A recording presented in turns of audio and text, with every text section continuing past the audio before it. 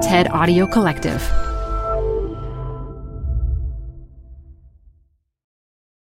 Hi, I'm Debbie Millman. Canva is great for designing visual content for work, no matter what industry or department you work in. Nail your next presentation with Canva Presentations. Start with a professionally designed template and use it as a springboard for your design. It's a serious time saver.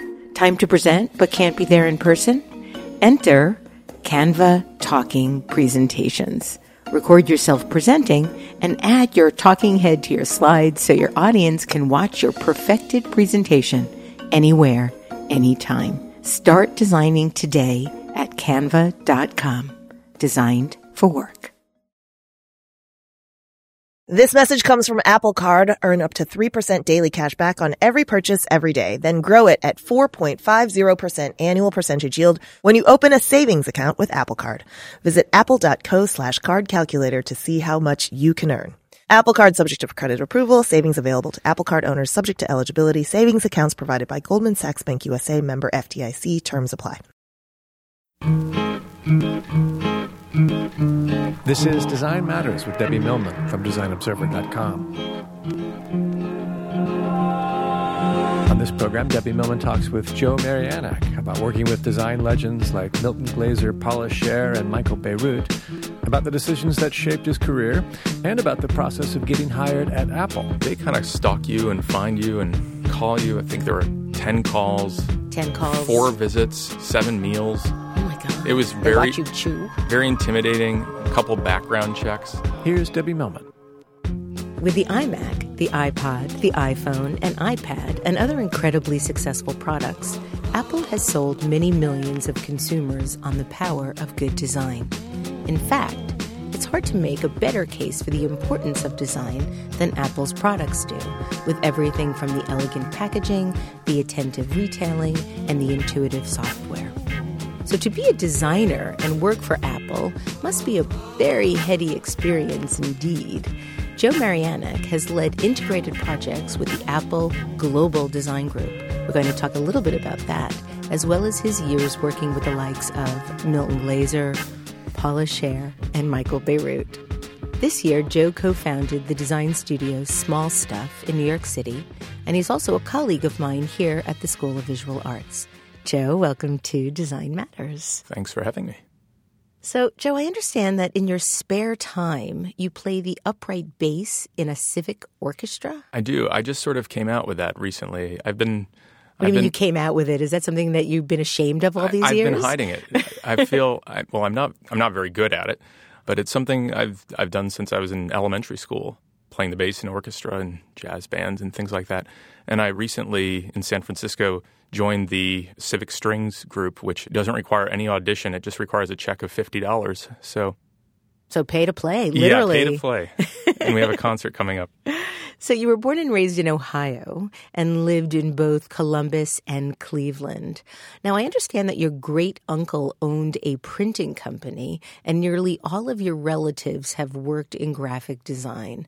Was it simply expected that you would follow in their footsteps? It kind of was. Really? Yeah. So you never had any of that, you want to be a what from your family? Not at all. How are you going to make money? I think at some point I said I wanted to be in theater, and they thought that was a terrible idea.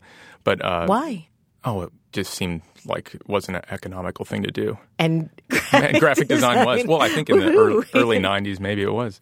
But I do think I think there was that expectation, and people in my family do everything from industrial design to illustration to logo design and things like that. It was sort of expected. So your first and only college choice was the Rhode Island School of Design. Really? Just one school? You only applied to one school? I had a couple safety schools, like anybody does, that sent me T-shirts and tried to wow me. What were your safety schools? Cleveland Institute of Art, where a lot of my family went, and I think Syracuse, Carnegie Mellon. So why RISD? Why was RISD your real sort of genuine ambition over a great, great school like Carnegie Mellon? You know, Ohio's a landlocked place, so after visiting there and seeing the ocean for the second time ever, I was really intrigued to go to Rhode Island. And it seemed like a college town, too, which was great. You know, everybody wore black and was mysterious. So now you wear black and are mysterious? You were then? I haven't been wearing black living in San Francisco, but I've unpacked some bags recently with black clothes. So I understand that in your junior year, you got an internship with Milton Glaser, and I understand he paid you in posters. So I have a couple of questions about that. First, how did you get the internship with Milton in your junior year? And second, what about the posters? I mean, were they signed? Which ones did you get? Tell us about all of that. This is like a very inspiring story that I always tell to my students because it shows that if you're really persistent, you can kind of get in anywhere. I love these stories. I was very organized with a resume that was very empty but well typeset. I think I used Ziggurat or some crazy font like that, or 3 or 4 fonts, and green paper.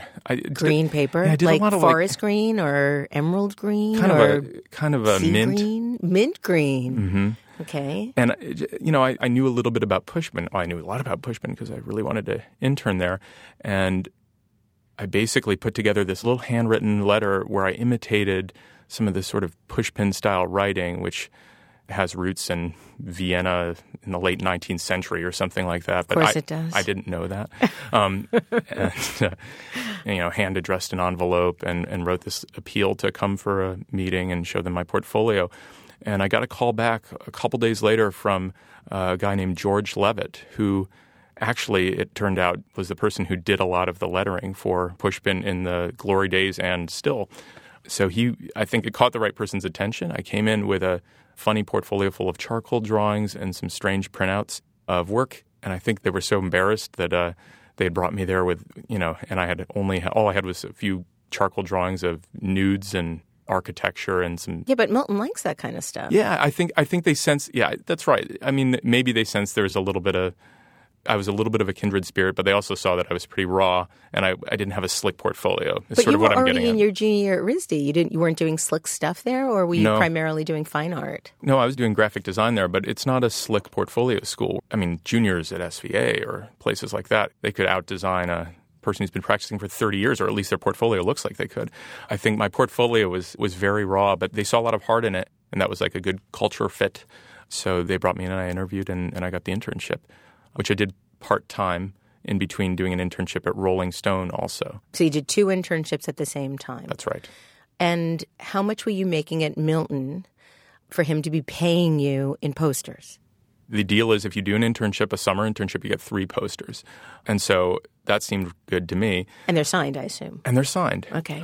But I found out near the end of my internship that there were some posters that you weren't allowed to have, like the good ones. But I pretended like that list didn't exist, and I took out my favorites, which were Simon and Garfunkel, one of his cropped nudes, which I think was for an exhibition, and the New York Loves New York, which is the 4 Chrysler buildings with different weather conditions. And now I understand that you also have an obsession, and that's a word that I read, not a word that I'm surmising or making up, but that you have an obsession with Seymour Chwast. I mean, it's not a creepy obsession.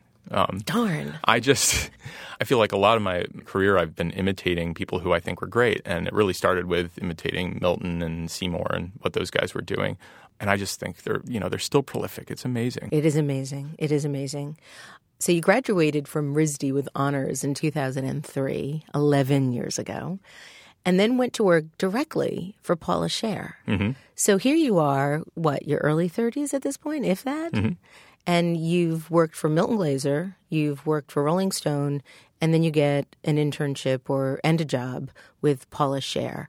You said that the experience working with Paula was going to grad school. Mm-hmm. You learned that much? Mm-hmm. Yeah. I mean, Paula's she's so generous with her team and her designers. She's teaching when she's designing. She was doing an interview. Actually, she was doing an ad for Apple. And one of the things that she said was, my designers get to borrow my eyes and they get to see through me and they get to design through me. And I think that kind of underscores the whole experience there. You're given all of this trust and you're given these projects and you're allowed to borrow, this master's voice and kind of learn how to use it. So you and Paula developed the Shake Shack identity, one of the great iconic identities living in New York City at this moment. And you created the nearly instantly iconic illustrations. And I want to read a quote from Print Magazine about the impact of that work. And so here it is. The fare at New York City takeout mecca Shake Shack is undeniably tasty, but perhaps it's the Shack's design that has established it so firmly in New Yorkers' hearts. The shakes come in toffee-colored cups with clean-lined blue illustrations of ice cream cones and burgers. The same drawings grace the menus. At the top of the building's slanted roof, the Shack's name stands in elegant steel Nutraface letters more than 2 feet high. It's modern, yet reminiscent of luncheonettes and automats gone by. This classic marriage of middle American hominess and New York chic was created in part by Joe Marianac, whose own kindly, forthright demeanor speaks to his Midwestern upbringing as well as his city home. So I want to ask you, really? Do you think that your Midwestern upbringing helped create such successful graphics? No. Not at all. Easy answer. No, I think... no offense to Print Magazine. We love you, no, Print. I forget who wrote that, but I do know who wrote it. There's something to being from the Midwest and kind of coming to the big city and not really knowing anything and not knowing anyone and just trying everything. I think a lot of people do that and do great work, but I don't think that the Shake Shack particularly has a Midwestern flavor. However, Danny Meyer's from the Midwest, and I think it was inspired a lot by these little roadside stands like Dairy Queens and Tasty Freezes everywhere. John Mellencamp writes terrible songs about that. Oh, they're not so bad. They're not bad. They're great. So you've actually described the work you did for Shake Shack as very architectural and undelicious. Why? How was it undelicious? Paul and I did the first identity for the Shake Shack, I think, in about 2 months. They needed cups and bags, and they needed to open this thing and drop some metal letters on top of the building. It was a rush job. It was a free job. Why was it free? I don't think they had time to write a check. I think it was just a kind of a whirlwind, and it was Danny Meyer's just experiment in the park. It wasn't the global franchise it is today. So we did the first iteration of the identity together, which was these illustrations that were meant to match the prefab architecture and the Nutraface letters, and they're a bit cold.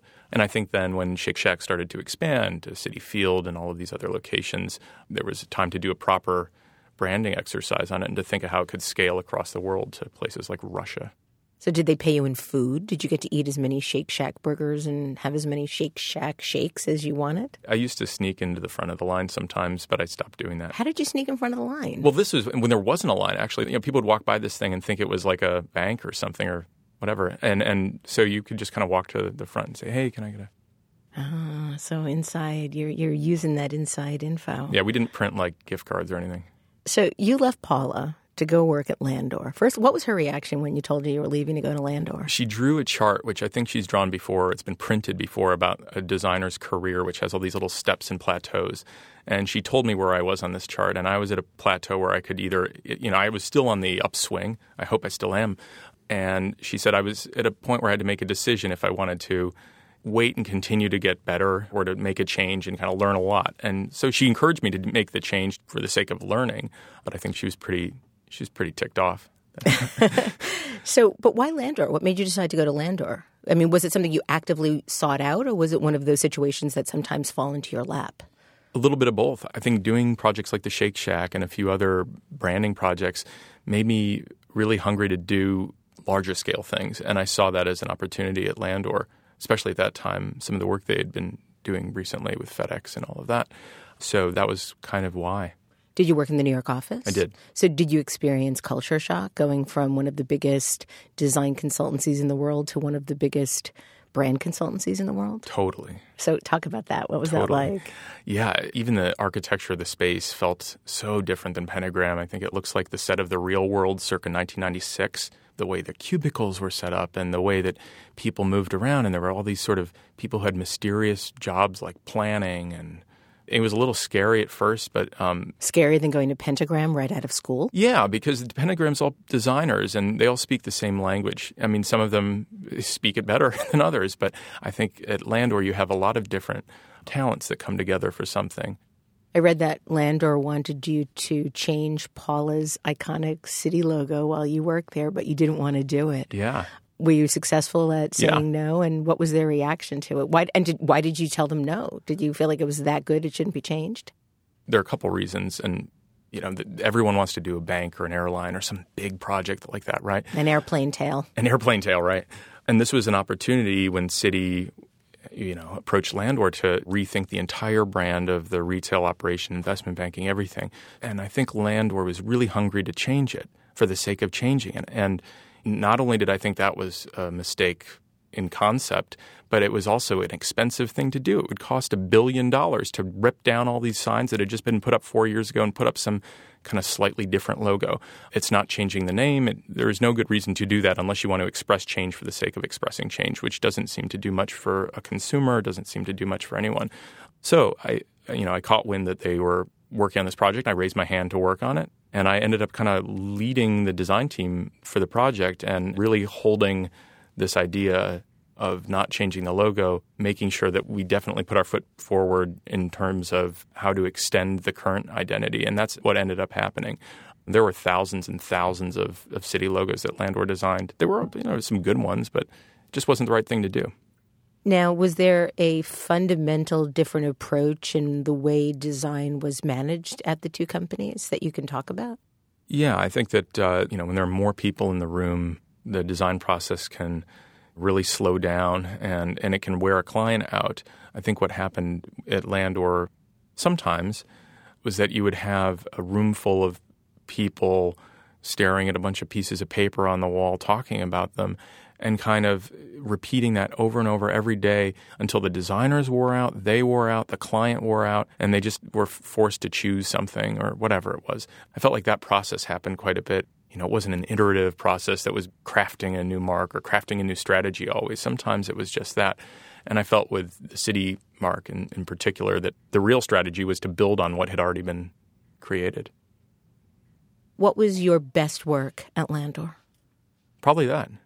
City? Yeah, keeping, just putting my foot down and keeping the city logo and going into meetings in Long Island City and saying, this is your logo, keep it.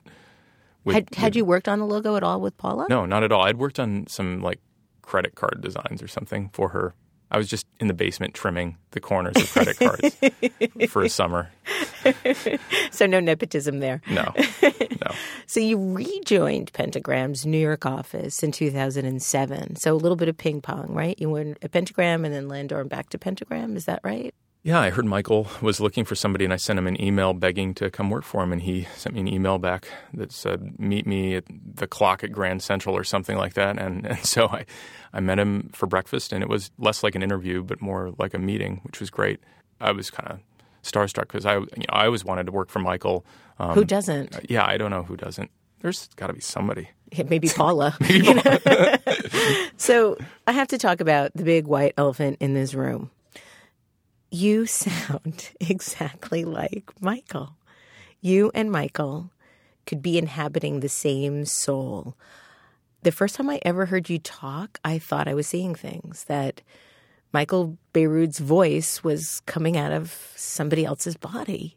So I know I'm not the first person to have said this, and I know I've only met you since working for Michael. I never knew you before working for Michael.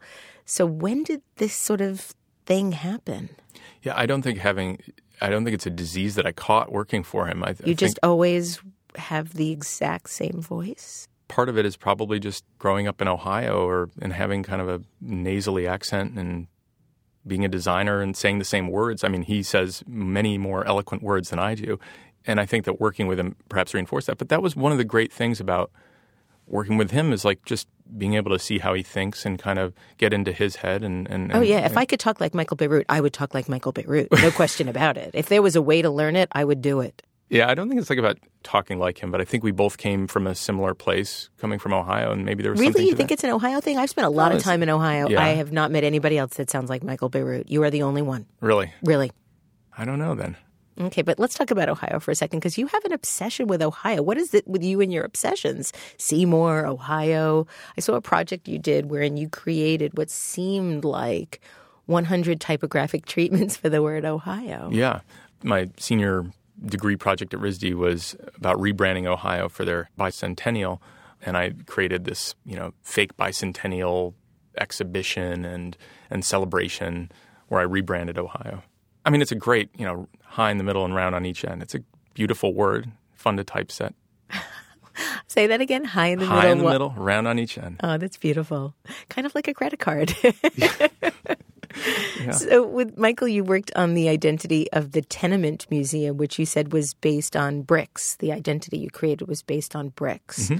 Is it true that you took 3 tours there in one day? Yeah, it was really, that was like, if anyone listening to this hasn't been to the Tenement Museum, go. It's an artifact. It's an old building that is preserved just by chance. Just to immerse ourselves in the museum, because I don't think either of us had been there, we just spent actually 1 or 2 days going through all of the different types of tours, different types of immigrant stories, an Irish immigrant from the early part of the 20th century, a German immigrant from the mid part of the 19th century. I think learning about all these immigrant stories kind of helped us realize how varied the institution was, and walking around and kind of seeing that they had a wayfinding problem in addition to a brand crisis. It's great. One of my favorite projects of yours while you were at Pentagram was the identity work for Guitar Hero. And I know that you worked with Armin Witt at Pentagram when that work was being done, or when it was, I think, first initiated. First of all, I wish that I could have been a fly on the wall listening to you and Armin and Michael talk about design. Armin Witt, the founder of Brand New, the founder of the first ever design blog on the internet, Speak Up, did all of that work prior to coming to Pentagram and continued all through Pentagram, and now has a business just based on those blogs. But what was it like for the 3 of you to be working together? Oh, it was great. I felt like when I was going to work for Michael, the bonus was that I could sit next to Armin, and then I made a good friend in Jennifer Kynon. It was a great time to work there. I'd always loved Armin's blogs and kind of written for them a little bit, and we used to stay late nights and kind of chit-chat about stuff. It was fun. Well, Armin really liked the Guitar Hero logo when it came out. He was no longer obviously working at Pentagram when he wrote about it, but I want to read what he said. I'm giddy about the logo. Pentagram partner Michael Bierut, designers Joe Marianic and Kai Salmela, Salmela, along with a cadre of image makers, have revamped Guitar Hero to rockin' heights. Disclosure, yes, I work for Michael, and yes, Joe Kai and I shared working bays, and yes, there are conflicts of interest at stakes, so the upcoming praise may be questionable. Whatever. When colleagues and ex-bosses do good work, there's no shame in recognizing it. I love that. It's a very Armin quote. But what I want to ask you is, when you're working on an identity specifically, redesigning an existing identity, how do you know when the right design comes along? How do you know when the right iteration hits?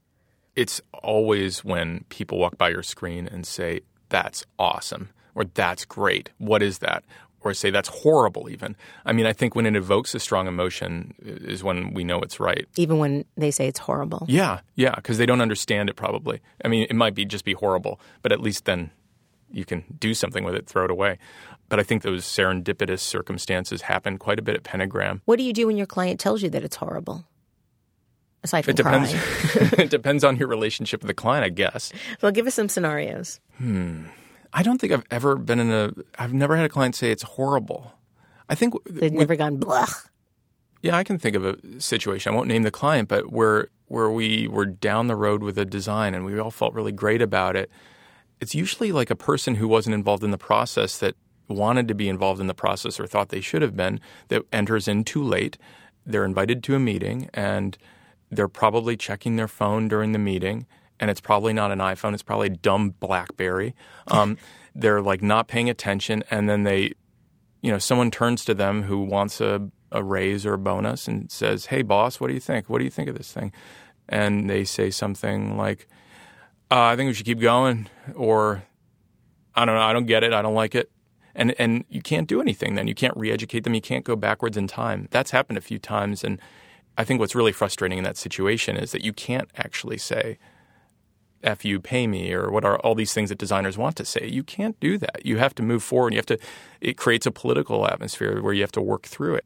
It's interesting. It reminds me of a quote. I think it might have been when I interviewed Paula, although it might have been in another lecture or presentation that I saw of hers, wherein she said that people don't pay identity designers the big bucks to design the identities. They pay identity designers the big bucks to navigate through the politics. And the process. The process. Although I do have to say that a couple of years ago, I was in a meeting with the CEO of a company, and he was checking his BlackBerry quite frequently and was a very big personality. Towards the end of the meeting, he said that very thing that you just said. Mm-hmm. I don't know if I get it. I don't get it. And I kind of lost my temper a little bit. And I said, well, with all due respect, sir, you've been on your BlackBerry for most of the meeting. I think he fell in love with me after I said that, frankly. Right. And I do think it's a lesson to be learned. I mean, you don't have to be nasty. I didn't really lose my temper. I kind of just lost my mind a little bit with intolerance for the disrespect that is shown designers when they aren't really being listened to after they've put so much time and effort into something so meaningful. You think your work is valued and you walk into a room and then you realize all of a sudden, oh my gosh, nobody cares about what I'm showing them. Yeah. If you're not allowed to put on your iPhone or your BlackBerry while you're watching a movie, you shouldn't be allowed to do it when you're looking at design work, right? That's right. So in 2012, it's kind of extraordinary, the trajectory of your career. You moved west to lead integrated projects with the Apple Global Design Group. How the hell did that happen? It was really strange. I got a call, I think it was maybe 2 months after Steve Jobs died, that Apple was recruiting.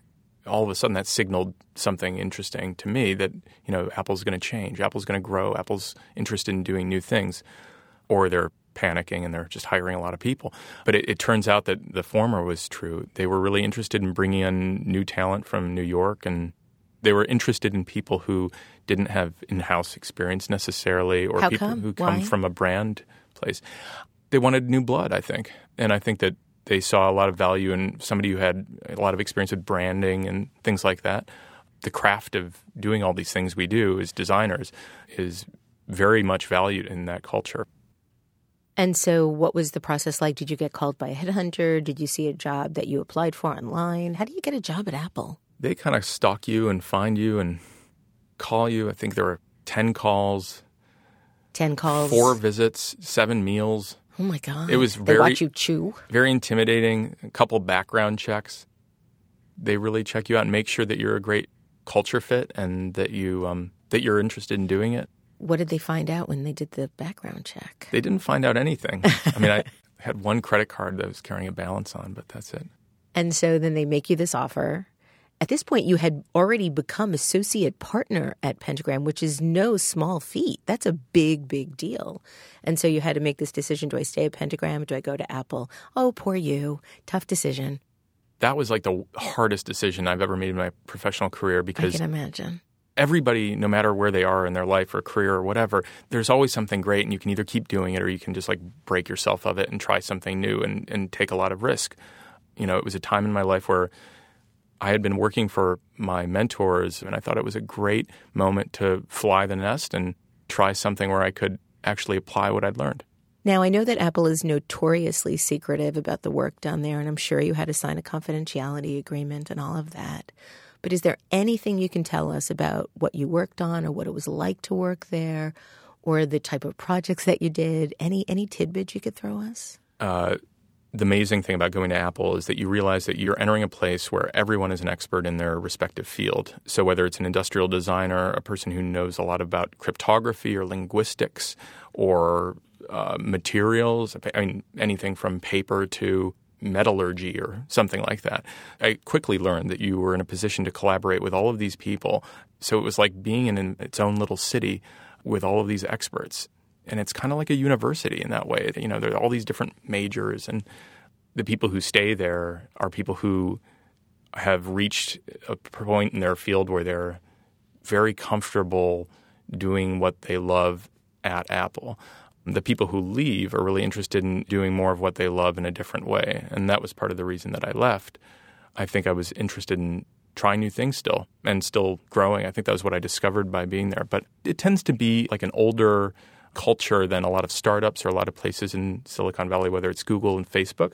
And older, I mean people in their 30s, not their early 20s or late teens or whatever. Yeah, older, in their 30s. Their 30s are so old. I remember when I was in my 20s, I thought people in their 30s, their life was over. It's a horrible Kid, try your 50s, kid. God. No, but I think it's a mature culture for people who are very comfortable in their careers and want to be, take this very serious and focused knowledge that they have and apply it to something big. So now I do have to ask you the sort of standard question. Yeah. What was the biggest thing, the most important thing, the most sort of life-changing thing you learned while working at Apple?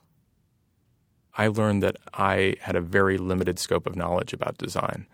Working with the human interface group with Johnny's team on the new iOS and working with paper engineers, working with interactive developers on projects that would actually come to fruition was very different than the agency environment here where you quickly put out these websites or put out this little product or print this thing. We worked very long hours, many, many months on things that would seem small in scope, but we did very detailed iterations and investigations into how to produce these things. I don't know if you could experience that anywhere else. There's a deep curiosity about user-centered design there, whether that's a website, whether that's a quick start guide that goes in the box with the thing you get, or whether it's the way a button feels or material feels. Now, how is branding sort of viewed at Apple? Was it a word that was scoffed at, despite the fact that they're so good at it, or was it a word that was embraced? I was just talking to somebody about this recently. We never, ever used the word branding. Interesting. And we never, ever used the word consumer. It was user, which I guess sounds bad. It sounds like a drug user or something. But I feel like if you say user, you put a bit of respect into the person who's using this thing that you made. But branding is not a separate conversation. It's just holistic, and it's part of the product. It's part of the experience. So you just left Apple to come back to New York. Was it scary to give your notice? It was very scary. It's scary to start your own company. It's scary to make a move across the country. Again? What made you decide to do this? My partner and my wife, she was doing her MFA shortly before we went to California, and we talked about starting a studio then. One of the reasons that I went to Apple, this sounds a bit greedy, but I was really interested in, before I started my own studio, I wanted to learn best practices from Apple if I had the opportunity. So I figured this would be a great way to learn a little bit more before we go out on our own. My wife and I have collaborated for many years on little projects. Half of our home is a studio as such. We only thought we'd be in California for a year. It was a little experiment, and we decided, now's the time. It's, the snow is melting, and we should get back to New York. Why the name Small Stuff? There's that thing where you don't want to have to write a tagline. And I think that when you say small stuff, people kind of make up all these little things like, big things come in small packages and think big. There's the famous Volkswagen ads. Sure. And also, I think both of us are interested in details. We're both interested in big picture things, obviously, but big picture is nothing without the details. And so have you already started winning projects? Have you already started the business, or are you still in the planning stages? We started a while back, but we didn't sort of launch our business or our name publicly. I think one of the great things that I learned at Apple was iterative design. They have the luxury of doing that when you have a lot of designers and you can put a lot of energy into projects. But the way we're trying to go about our business is to break our old methods of making things. Instead of having a big reveal with a name and an opening party in an office, to slowly start doing projects for clients and trying to do new things that we haven't done before. That's kind of the goal. In the same way that small stuff is irreverent and perhaps shoegazing, we want to try to do work that is irreverent in context of our old work. Is there a different way of looking at design, whether it be at an agency, at a consultancy, or in-house? I think one of the things where I realized working in-house is that the agency model is missing a certain type of approach to doing design. I think one of the things I learned at Apple is that everybody has a core competency or something they're great at. If you're a small design firm, you sort of have to be great at everything. You have to be great at paying your bills. You have to be great at getting clients and all that stuff. I have a new awareness or new humility. I think I know what I'm good at. I definitely know what I'm bad at, and I'm not afraid to be bad at those things. But what are you good at? What are you bad at? I'm not interested in just making pretty things. I'm interested in using design to build a language around an idea, whether that's using typography, whether that's using things like physical objects or using media. I'm interested in creating things that build on an idea. I think what I'm interested in is what branding can be versus the traditional description of it. What I'm not interested in, and something that I did quite a bit in my past jobs, making convoluted, long presentations to clients. I like the process of just sitting down with someone and showing them something and getting their reaction and working through an idea with them. And I think having had that experience at Apple, I would like to try to see how that would apply to a studio model. So, Joe, you've worked with Paula Scher, you've worked with Milton Glaser, Michael Bierut, Alan Dye. Now you're going to be working with your wife, Dinah Fried. So what do you imagine that to be like? One of my ex-colleagues at Apple is a writer, and he wrote a manifesto for me about how to work with your wife. Oh, Scher. Is this going to be on your website? I'll put it up there. That would be great. I think the big takeaway for me is to maintain separate roles and maintain separate space. You're an expert at one thing, your wife is an expert at another. So back to your question about what do you want to do, what don't you want to do, or what are you bad at? My wife is very good at things that I'm bad at. She's good at writing, she's good at spelling, and she's also great at taking a step back and saying no or this is wrong. Sometimes my enthusiasm can kind of put me in a place where I'm down a bad road. My enthusiasm can lead me astray. So she's really good at seeing big picture and looking at details. And I think she also is. We have a great dynamic in front of other clients and other people. I think we found that we complement each other. So I'm looking forward to doing more of that. But the manifesto that my colleague wrote was basically telling me to keep separate spaces, tell her you love her all the time. Don't talk to her during the day, because then when you talk to her at night, you can actually have something to say. You can talk about your day. And he also said just to let it go, chill out, relax. It'll be fine. Well, Joe, you've had the most extraordinary trajectory in a career in just about anybody working today, and I wish you all the best as you start this really thrilling new venture. Thank you so much for being on Design Matters today. Thanks so much. To find out more about Joe Marianek, go to his website, joemarianek.com. I'd like to thank you for listening, and remember, we can talk about making a difference, we can make a difference, or we can do both. I'm Debbie Millman, and I look forward to talking with you again soon. Design Matters with Debbie Millman is recorded at the Masters in Branding Studio at the School of Visual Arts in New York City. It is produced by Curtis Fox Productions with technical assistance by Rainey Ortica. The show is published exclusively by DesignObserver.com. You can subscribe to this free podcast in the iTunes Store.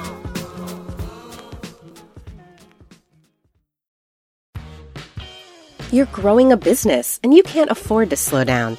If anything, you could probably use a few more hours in the day. That's why the most successful growing businesses are working together in Slack. Slack is where work happens, with all your people, data, and information in one AI-powered place. Start a call instantly in huddles and ditch cumbersome calendar invites. Or build an automation with Workflow Builder to take routine tasks off your plate, no coding required. Grow your business in Slack. Visit slack.com to get started.